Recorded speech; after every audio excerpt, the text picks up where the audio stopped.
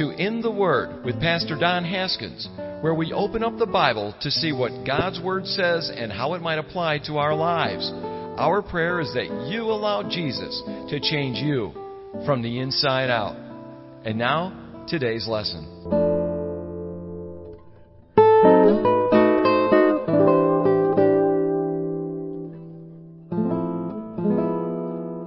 2 Corinthians chapter 5. For the sake of time, I'm not going to go back and read the whole of the chapter. Last week we talked about verse 16.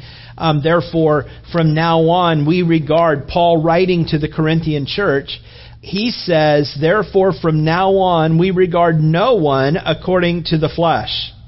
Even though we have known Christ according to the flesh, yet now we know Him thus no longer. And we talked about how, as we look at everyone through the eyes of Christ, no longer looking at people because of the bad things that they've done, because of the good things that they've done, but actually looking at them indifferent, as being not being indifferent to them, but not being impressed with what they can offer you or reject them for what they can't offer you, but to look at mankind as Christ looks at mankind.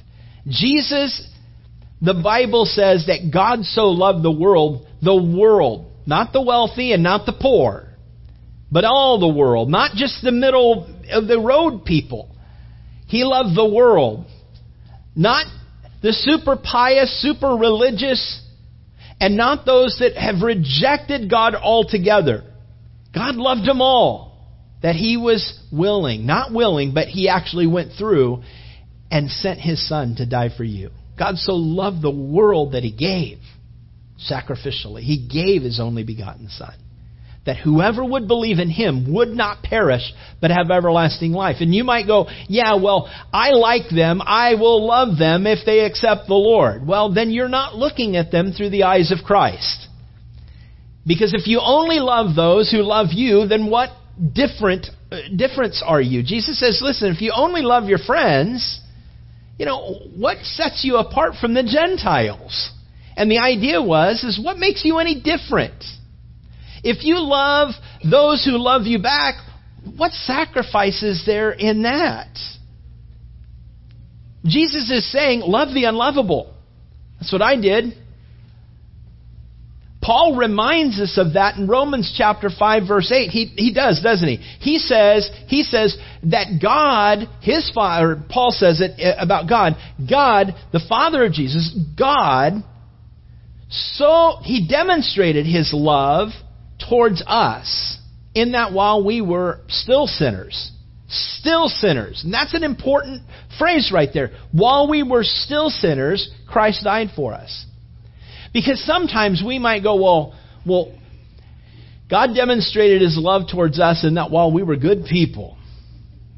And He really just thought that, heaven would be really, really benefited by having you up there. I mean, right now it's a little empty. It's a little dark up there right now, and it's a little vacant. But to have that good person down there up here, it's going to make heaven perfect. No, that's not what it is. It says that God's demonstrated His love towards us in that while we were still in our sin. So think of the worst sinner in the world. Or think of somebody who's just in sin, somebody that you look at and you go, I'm just having a hard time being around that person, or accepting phone calls, or being around a brother or sister or a friend or a person at work. And you go, I just don't understand, I just can't stand them. Be careful, because no longer are you looking at them through the eyes of love. You're beginning to look at them through the eyes of flesh. That's you. So from now on, regard no one according to the flesh. Look at them through the eyes of Christ is what it is. And so if we were to do that as Christians, we would make an impact. The impact, can you imagine, that we would make if we looked at the world the way that Jesus looked at the world? I don't see Him standing out and saying, prostitutes, you need to repent and be saved, or I'm picketing you. Here's a street corner where the prostitutes are. Prostitutes are going to hell. I don't see Jesus doing that. Like that wacko church in Westboro, Texas. That really weird church that goes out there and pickets, funerals of fallen servicemen, saying, "Good, I'm glad you're dead. God hates," and then they just start laying out some just ugly words. And they say, "Oh, we're justified by God." I'm going, shut up. You're an idiot. That's just not the Lord. That's not Jesus. And I think that what's nice is that they're so crazy that I think even, the atheists look at that and go, I can't even blame the Christians for that. These guys are just really crazy. That's not really what a Christian is. Even atheists, I think, recognize, that's not a right representation. I can't use them as an argument. Maybe some will try, but nobody will take them seriously. But here's the thing. When we look at the people that are in our life, the people that God brings into our sphere of influence, do you look at them through the eyes of Christ? And that's what Paul's trying to get through to the church. That's what he's trying to get through to you and I. Don't ever look at the world through the eyes of your flesh. Don't make your own, don't fashion your own opinions of people and use your judgment to judge them to heaven or to hell based upon what you know. Because you know what? You are flawed. And I am flawed. And man, I'll tell you, many times that I've looked at people according to the flesh and I've judged them in my heart, man, have I found out that I was wrong. You remember I've told this story quite a few years ago about Bible college. A guy just all tatted up. He's got all these tats all over him, and every time he dressed it was in black. He always had this big beanie, and the guy was like 6'4", and he was real thin, just a lanky, thin kid, And you just look at this guy, and he always had this wispy, dastardly Dan mustache, real cut, right here, and then a wispy, beard down here. And I mean, it's just going, man, you are a spawn of Anton LaVey, I think. You're like Anton LaVey is the guy who wrote the Church of Satan, the Satanic Bible. You look at that and you go, wow, is that like Satan's kid? And then he was accepted to Bible college, and he was in my dorm, and I was his dorm steward, and I'm like, oh man, this is horrible. This is why, Lord. Why didn't you just give me good Christian guys in here? I mean, man, I'm going to have problems with this guy this whole year. That's my heart. My heart was that. And it was, a few weeks into the semester, I hadn't even really talked to him. I tried to be nice with him, because that's what you're supposed to be, But my heart wasn't right. My heart wasn't right for him because of his looks. My flesh judged him the way that he was. And then I was in there sleeping one time during the day. Yes, sleeping during the day. Classes were over, and I was wiped out, and I was taking a nap during the day and between classes. And I heard another guy that was in our dorm, was kind of a loudmouth and loved to just argue with everyone. And he tried to indoctrinate people into this hyper-Calvinistic mindset, and he had cornered this Brett fella that I didn't really like. And I thought, of the two people in the world that I just don't want to mess with right now, it's those two guys. But I have to. And so I went in and I got up and I kind of going in, wiping the sleepy out of my eyes and kind of going in. And I'm sitting there waiting for this one fella to stop talking, which is hard. And so I knew I was going to wait for a few minutes. And Brett really hasn't said anything. That's the guy that I rejected, And I'm sitting there and I'm looking at him and he's shaking his head and looking at him. Shaking his head and just looking at him, just listening to everything that this fellow was saying. And I thought, man, he's accepting this. He's listening to this. This is hogwash what this guy is saying. And I was about to interject something, and Brett opened his mouth and he goes, hey, I've been listening to you for a long time. Can I just say something? I don't think you're saved.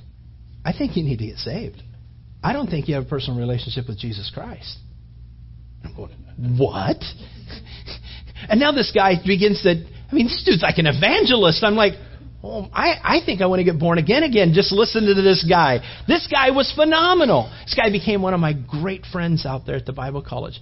Never would have been if I wouldn't have been in that situation. But God showed me, Don, do not look at man after the flesh, because you will be wrong most of the time. Gang, listen, we can't look at people according to the flesh. We must look at them through the eyes of Christ. And they may have hurt you time and time and time again, but continue to look at them through the eyes of Christ. I don't care how bad they've hurt you. I don't care what they... Here's the thing. Think about you when Jesus looks at you. How many times have you, and I'm going to not ask for a show of hands in this room because we'd all be embarrassed, because if we were honest, every hand in this room would raise up. How many times have you ever sinned right before the eyes of the Lord? You know God's watching you, what you're doing. You know that what you're doing is wrong, and you do it anyways. I'll ask for forgiveness later. Have any of you ever used that line? In your own mind, justified it, worked it around in your head. Well, I'll ask for forgiveness later. But right now, my flesh really wants to do this. And you do this right before the Lord. You know what that is? That's spiritual adultery. You just committed adultery, not behind God's back, but right before His eyes. What right do we have to look at someone and say, I'm not going to like you anymore. I'm not going to talk to you anymore because you're just an evil person. You always do these bad things. Your life is horrible. Your lifestyle is outside of the lifestyle that I want to live. What I see is that the people that we might judge from the church, we might judge in the world. And we might look at the world out there and go, oh man, we're so righteous, we're so holy, we're so pious. But look at those sinners out there. We've become nothing less than Pharisees. We have not become the men and women, the children of God that God has intended us to be, to reach out to the lost and the lonely and the hurting and those who are caught and racked in sin in the world. This is just a place where we come and meet and grow in the Lord, but that's where our mission field is. Here's the thing. Who was comfortable around Jesus? And I will tell you, it was not the religious people. It was not the religious people. It was the people that were out on the streets. In fact, the religious people, do you remember the accusation that they made against Jesus? Who is this Jesus think he is, this one who eats with prostitutes and tax collectors? What? Now, I'm not asking you to go down and, if you're a guy, go down and buy lunch for a bunch of prostitutes. And you might go to jail and your name might turn into John, But here's the thing. I'm sorry, John. Sorry, John. Oh, I didn't think that one through. Sorry. Any John that's listening to me, if your real name is John, if your nickname is John, well, then we got a problem. But that I'm talking to you, okay? So, moving on. All right, I'm a little embarrassed right now. So, here's the thing.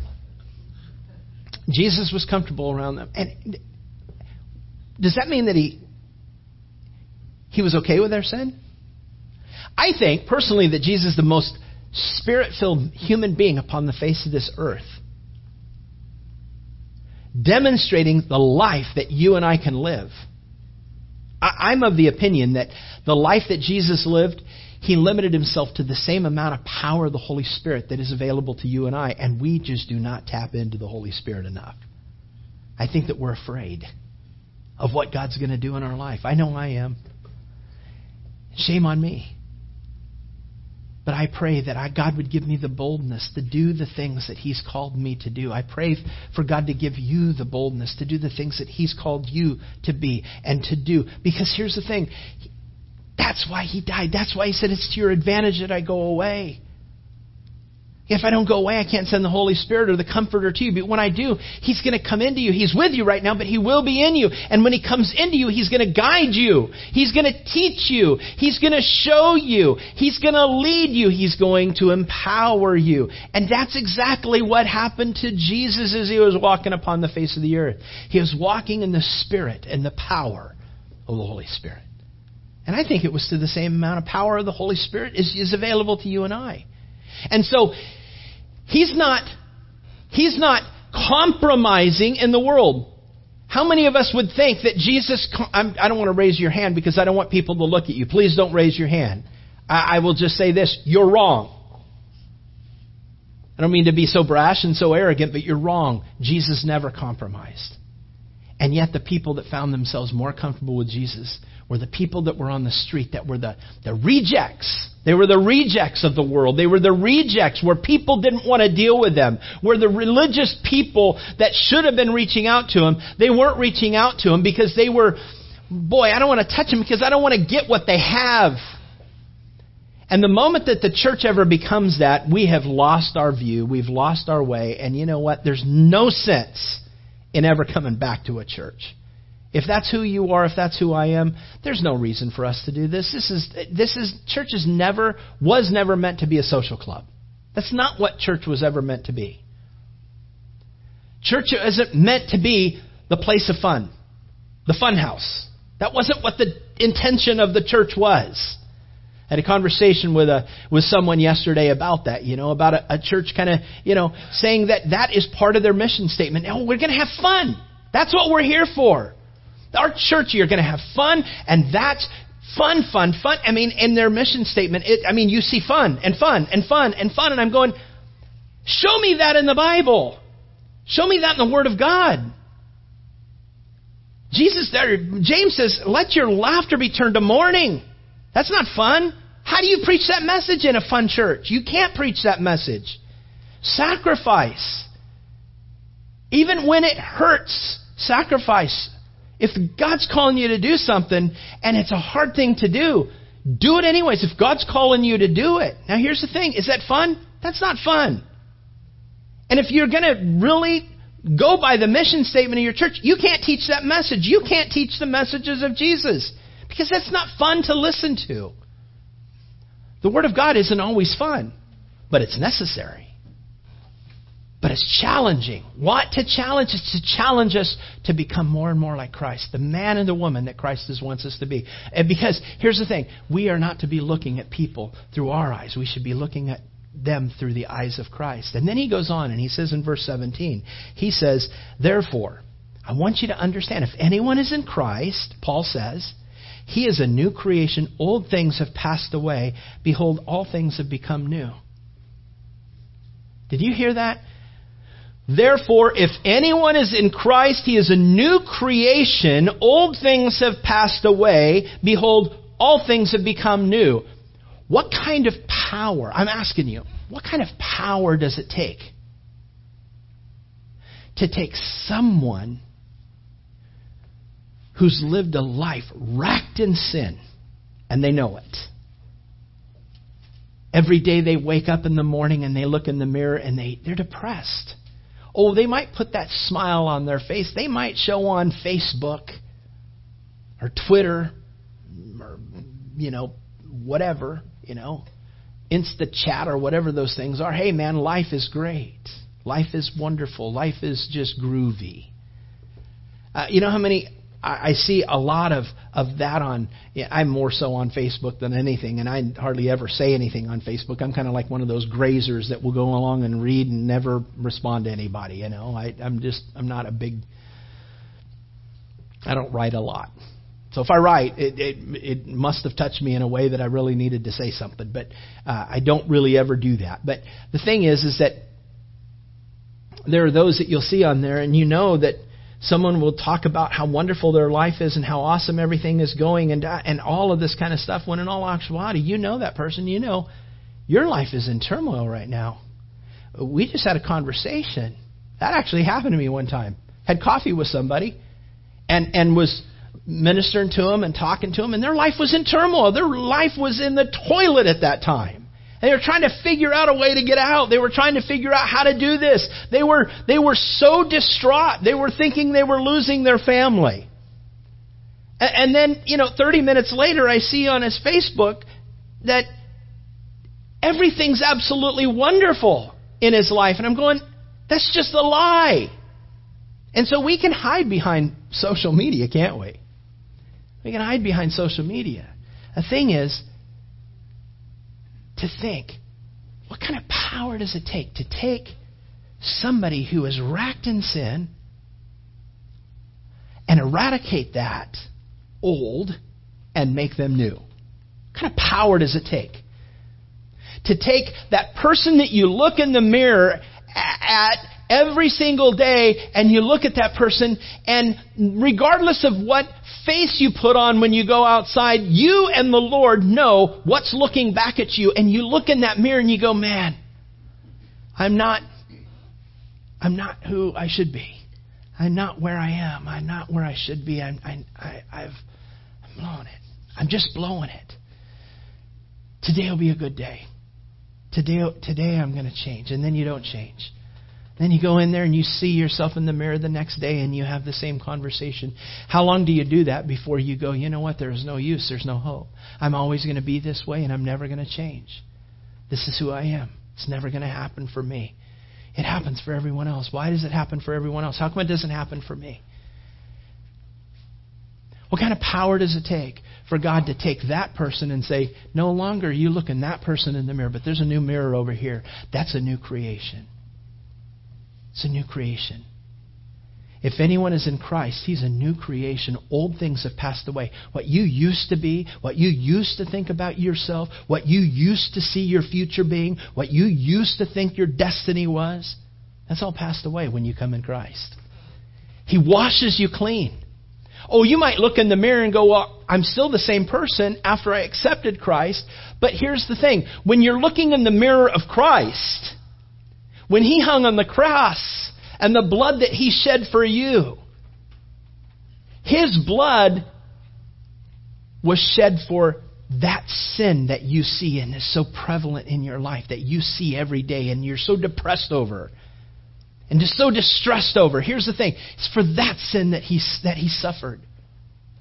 It's for that sin. It's for that life that He died.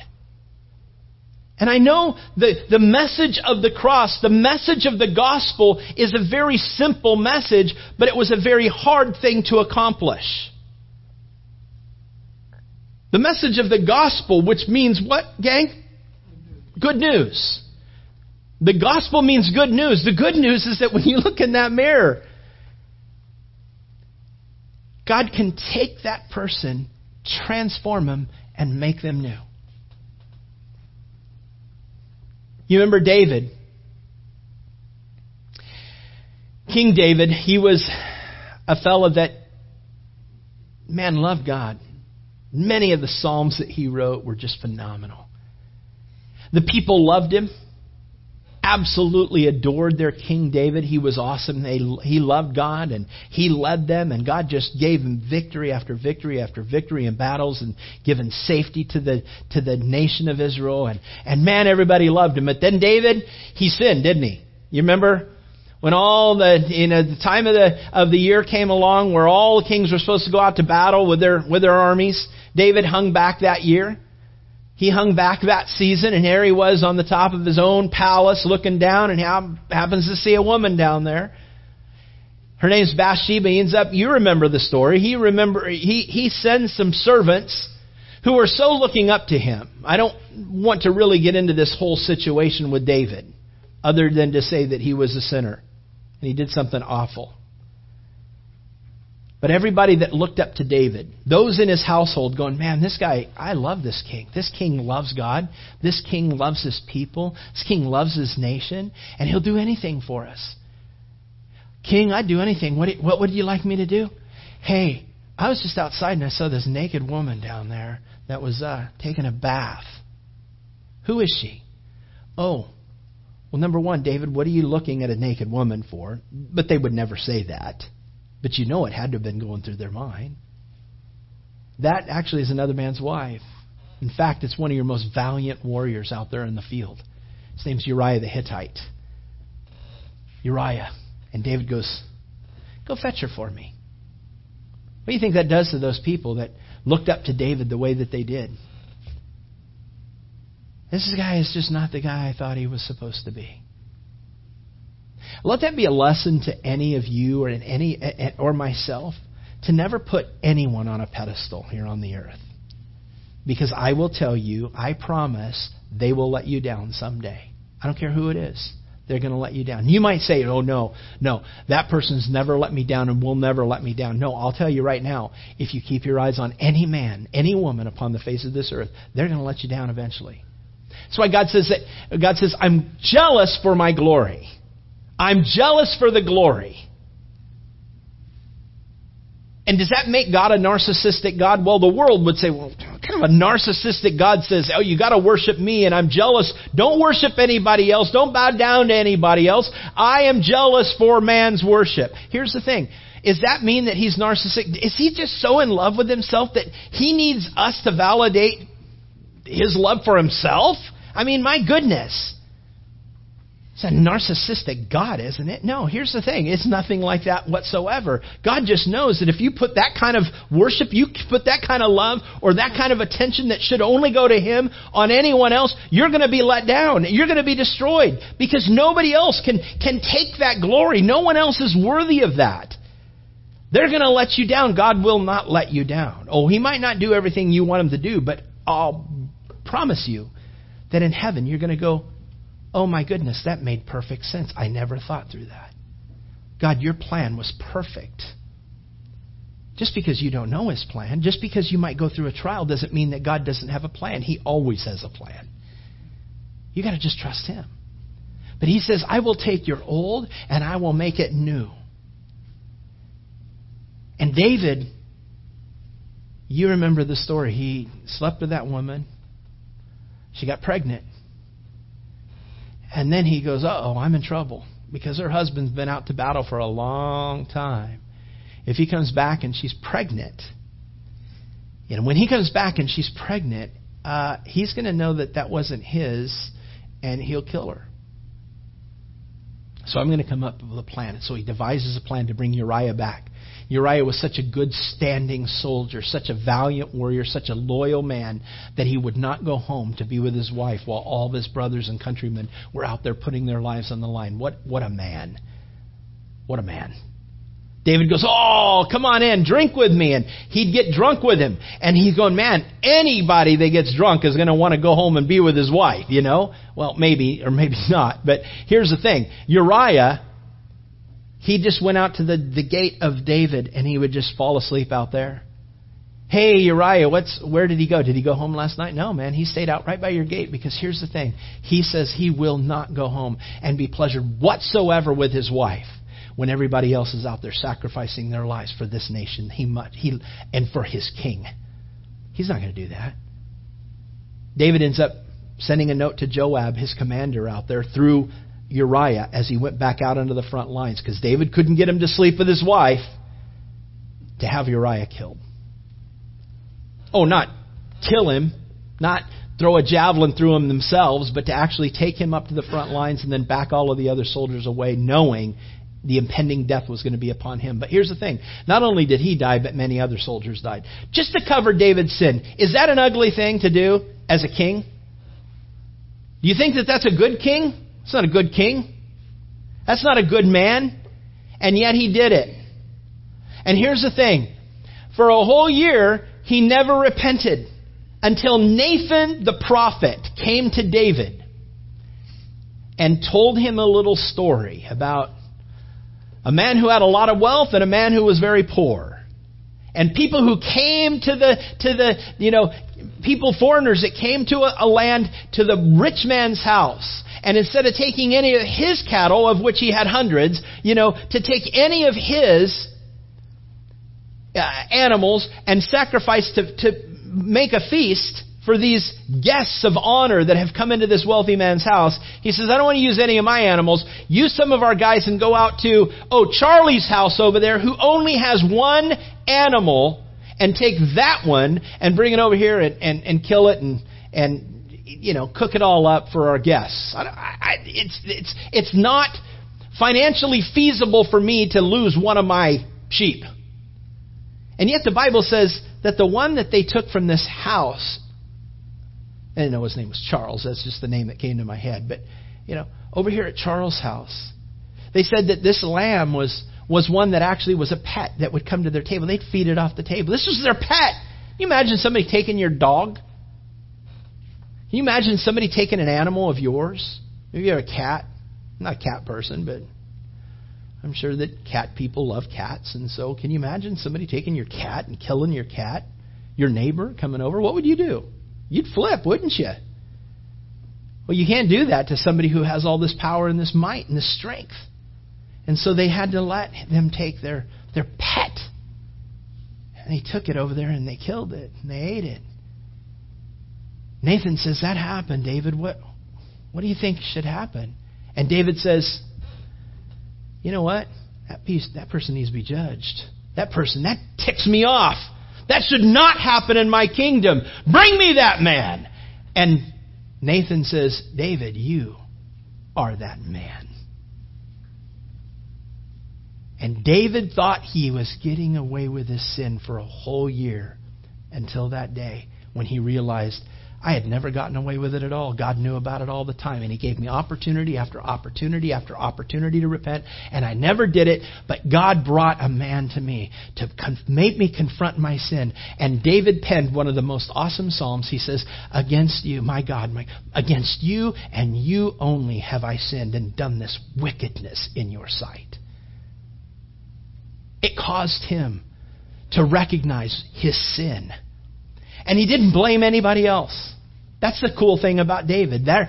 Was there a redeeming value about that whole thing? Yeah, because David taught us, hey, listen, don't push your sin off onto anybody else. He acknowledged his sin before God. People go, why didn't God kill David? He killed Saul for the sin that Saul committed. Saul didn't go and repent to the Lord. David did. He went to God and he says, against you, God, and you only. He didn't say against Uriah. He didn't say against Bathsheba or their family or his kingdom or all the servants in his house or his warriors or his commander-in-chief out there, Joab. None of those guys. He didn't say against them did I sin. He says against you and you only have I sinned and done this wickedness in your sight.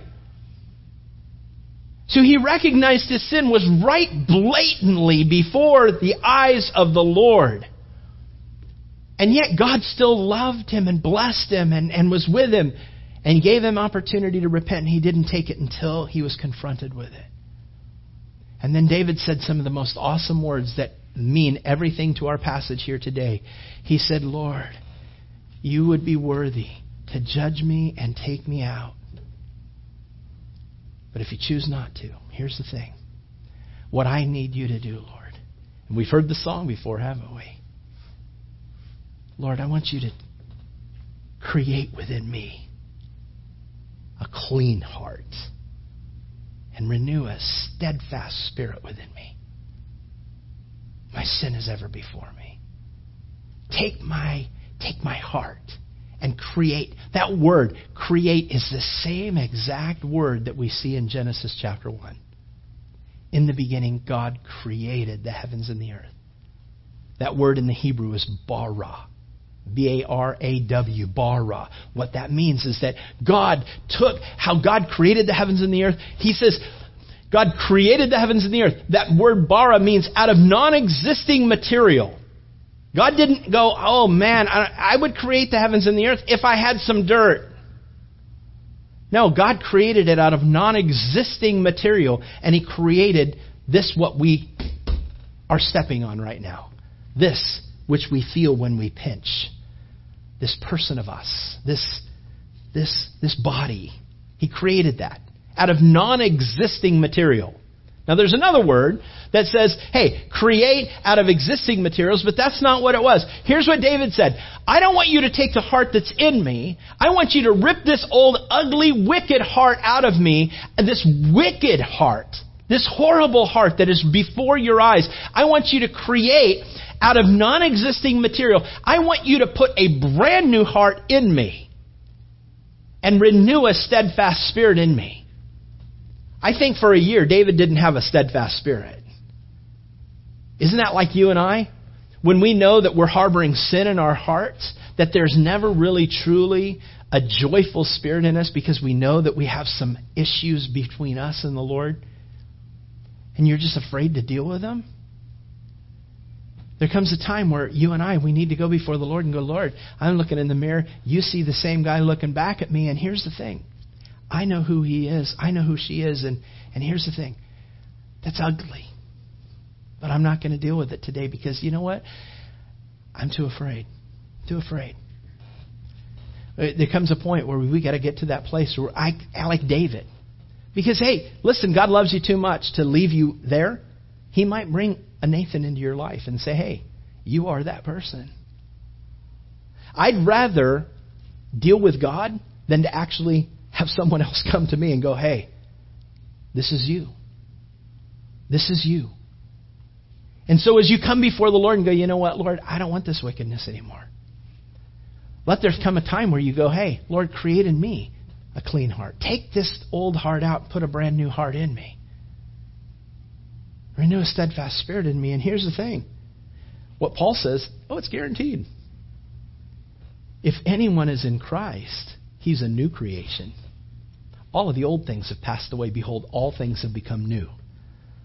The old in the Greek is archaeos. What word does that sound like? Huh? Chaos, yeah. Old chaos. You know? What's the study of archaeology?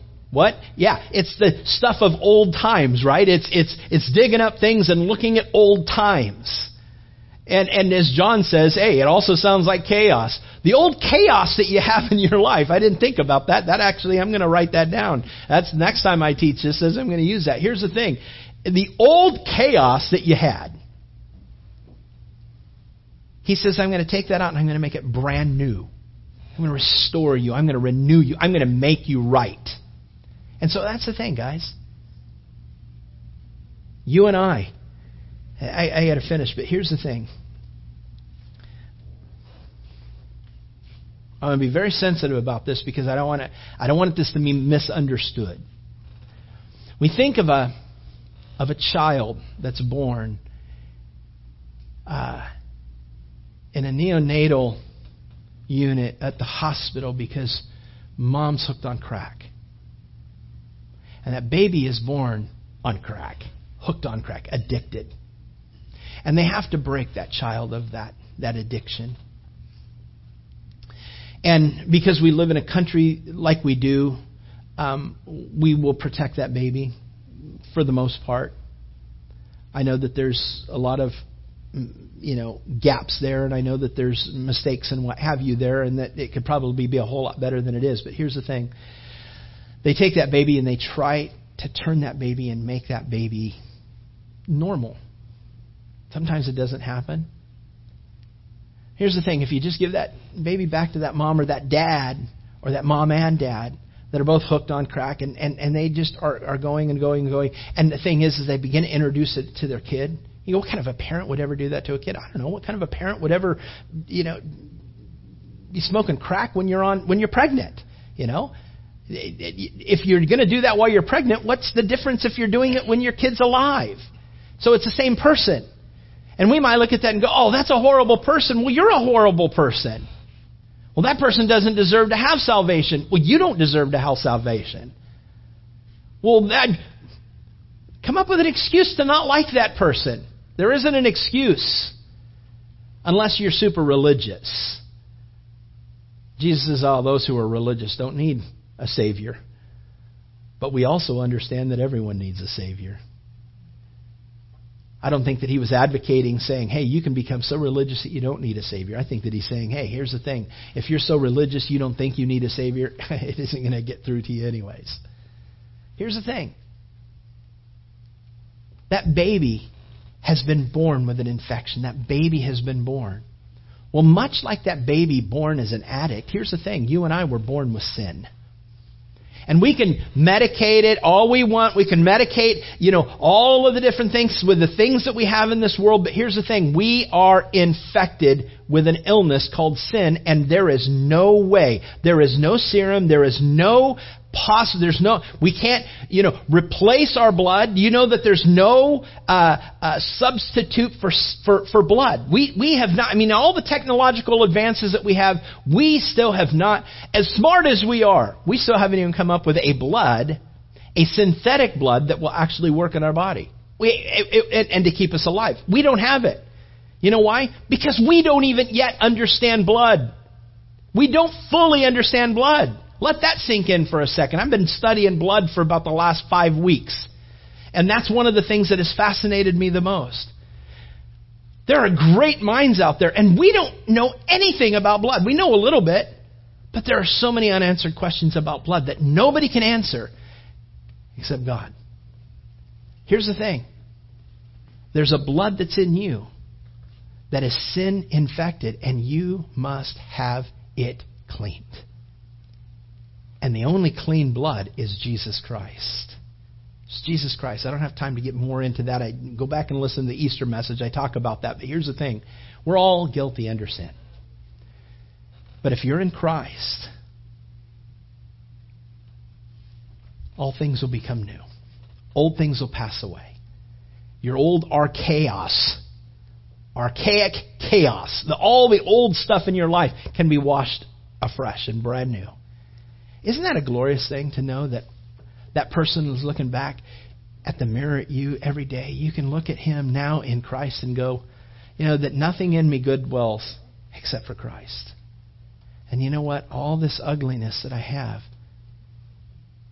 was paid for at the cross. Doesn't give me the license to continue in that, but it gives me the opportunity to come to the Lord and ask Him to give me the strength to get beyond these areas in my life. There's hope.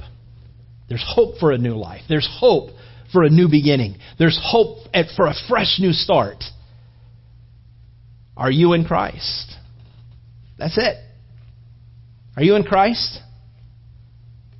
He says, the very last verses here, he says, all things are of God, who has reconciled us to Himself through Jesus Christ. He's given us this ministry of reconciliation. That means to come together, to make a peace. And that is that God was in Christ, reconciling the world to Himself, not imputing, not charging their trespasses to them, to you or to me. And He has committed to us the word of reconciliation, that we can go out and we're sharing the gospel. Now then, we are ambassadors, and that's who you and I are. We're ambassadors. We understand what an ambassador is, right? An ambassador, if we send out an ambassador from the United States to, say, Russia, what is that person doing? He's over in Russia representing the United States to the Russians, right? Here's what the United States thinks. That's what I'm presenting to you. This is what the United States feels. This is what I'm representing to you. This is what the United States would do in this situation. This is what I'm representing to you Russians. And so that's the situation about an ambassador. And so if Paul calls you and I ambassadors for Christ, then we are going into a world that doesn't know Him to represent to the world what Christ would have them to hear. To represent to the world the man or the woman that Christ would have us to be. Does that make sense? We're the ambassadors for Christ. Just like an ambassador from the United States. Would it tick you off if you went over there and kind of rolled and said, hey, here's the thing. I want to be like the Russians. Go, wait a minute. You're no longer a good ambassador for us because you are going to Russia adopting the Russian principles. No longer are you truly an ambassador of the United States. You've been infected by the Russians. Now, I don't mean to say Russia and, United States and all that, but it is in the news right now. And we got problems, right? But what would we call that person? We'd call that person a what? A traitor, a defector. Somebody that doesn't rightly represent us, and yet that's who we are. I don't mean to get too hammering on that, but here's the thing. When we go out in the world, we are ambassadors for Christ. Are we good ambassadors? Or does the people around go, hey, come on, man. That's not what an ambassador would be. That's not what it would look like if Jesus were here today. Because that's exactly what an ambassador is. An ambassador is a person going to do something because the leader just can't go and be everywhere. I mean, he's just basically a sheepdog. All right? And so he says, we are ambassadors for Christ as though God were pleading through us. Did you hear that? When we go out into the world, God is pleading through you. If you're a Christian, God's pleading through you. Is the world seeing God plead? Man, that's convicting to me. We implore you, on Christ's behalf, be reconciled to God. And that is what, as ambassadors, we're to be out in the world. But he's also talking to the church that isn't doing this. Be reconciled to God. Are you at peace with Christ? Are you at peace? Are you doing what Christ would have you to do, church? But now as we go out into the world, I want you to understand that God loves you and He wants to have a relationship with you and He wants to give you heaven. It's a great thing. That's a great thing. That person that you see in the mirror that you go, wow, that person doesn't deserve heaven. You know all the stuff you've done. Here's the thing. God wants to take that and He wants to eradicate it. He wants to wash you clean. He wants to give you a new life. For if anyone is in Christ, he's a new creation. Old things have passed away. Behold, all things become new. Do you want that? Oh, yeah. How many of you would like a do-over? I mean, my goodness. Back when we were kids, do-over, do-over. Hey, how many times do we want to cry out like that as an adult and say, do-over, do-over, do-over, do-over? I've made a mistake. I've made a mess of my life. Here's the thing. God's given you an opportunity every single day to have a do-over. And you can be brand new. How? Because God made him, verse 21, God made Jesus, who knew no sin, to be sin for us, that we might become the righteousness of God in him. How? By believing. Remember? John 3:16, for God so loved the world that he gave his only begotten Son, that whoever would what? Believe in him would not perish but have everlasting life. How are you made new? It's believing. It's faith. It's coming to him, recognizing who you are and what you need. And so it's the great exchange at the cross. And I leave you with this, guys. Listen. As a Christian, God will look at you as though Jesus has lived his life through your life. And he looks at your life as though God looks at Jesus as though he lived his life through your life. That makes sense? God looks at Jesus as if he lived your life through your life. Can you imagine? How embarrassed would you be if Jesus lived your life? I know I'd be very embarrassed. But know this, that God looks at your life, my life, as though I lived the life of Jesus. When I'm in Christ, God looks at Jesus as if it were me. And he looks at me as if I were Jesus. Isn't that awesome? Isn't that awesome? That's you, that's me, that's what we have the opportunity to be. That's what we have the opportunity to live our lives. We are ambassadors, gang. I want you to go understanding the call that we have in our life to get out there and be ambassadors for Christ. Because you know what? There's a lot of hurting people out there that need to know the love of Jesus Christ. That there's a new beginning out there. There's a new life. There's a new life for them. Let's go live it. Amen. Father, thank you so much for today. And I pray, Lord, that we, Lord, would take this challenge to heart and that we would be able to leave out of this place knowing that, Lord, I've been challenged today, and now not only am I going to be challenged, but I'm going to go out there and I'm going to actually, I'm asking God for you to empower me. Today I'm asking you right now to empower me to go out there, and maybe it's one person today that you want me to step out of my comfort zone and be that ambassador. I want to recognize, Lord, that I've been washed clean. I want a fresh start. I want to live my life for you.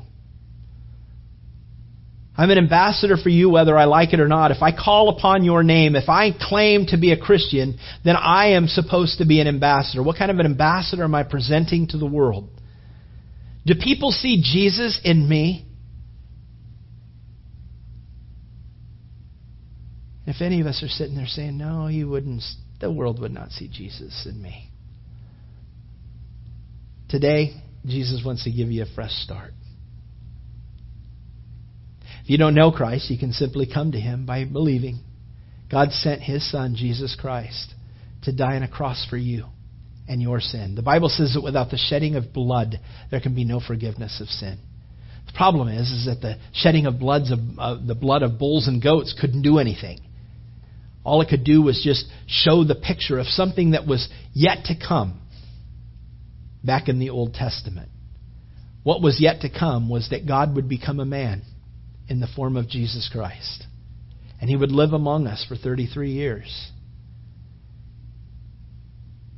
At 33 years, he hung on a cross and he cried out, Father, forgive them. They don't know what they're doing.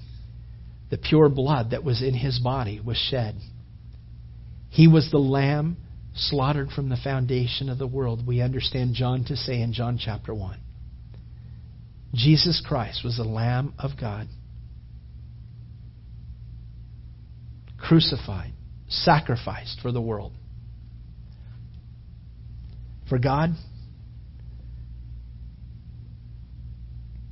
made Jesus, who knew no sin, to be sin for us, that we might become the righteousness of God in him.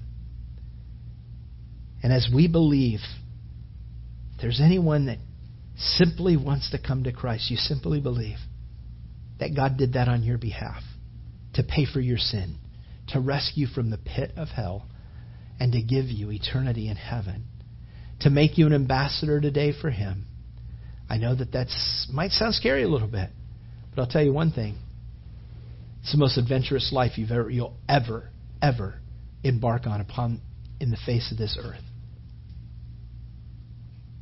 So if there's anyone here that doesn't have a relationship, just say, Lord, come into my heart. Be my Lord. Be my Savior. I've sinned. I'm a sinner. I have no reason, no worth in me, no goodness in me that would make you give me eternal life. I know that I have sin in my life. And I acknowledge, though I can't remember every sin that I've ever done, I just know that I'm just a sinner. I know that I have sin in my life, and I know that I sin. And I know that if my life were required of me today, I wouldn't be going to heaven. Not if perfection was required, but today I've seen perfection. His name is Jesus. He died on a cross for me. And I want this great exchange of the cross that Pastor Don was just talking about, and that is to exchange my life, that God, you would take my life, you'd make it clean. I accept that sacrifice. Jesus on a cross for me. I believe, Jesus, you died on a cross for me. I believe you rose again 3 days later from my sin. And you give me victory. And Lord, I want to be this day that one that we have just read about in 2 Corinthians chapter 5, verse 17, that if anyone is in Christ, they're a new creation. Old things have passed away and all things have become new. I want to be that person. I want to be that man. I want to be that woman. I want a fresh start. I want all my old sin forgiven. And I want a fresh start. I want to be clean in you. I want to know I'm going to heaven, Lord. And for all the rest of us, Lord, I pray that you would help us to know that every day is a new beginning. That every day we can wake up and rejoice and be glad because this is the day that you made for us to be ambassadors for you. Help us, Lord, to bring a pleasing smile to your face. We're not going to be perfect, but God, help us to represent you well as we leave this place today. In Jesus' name, amen.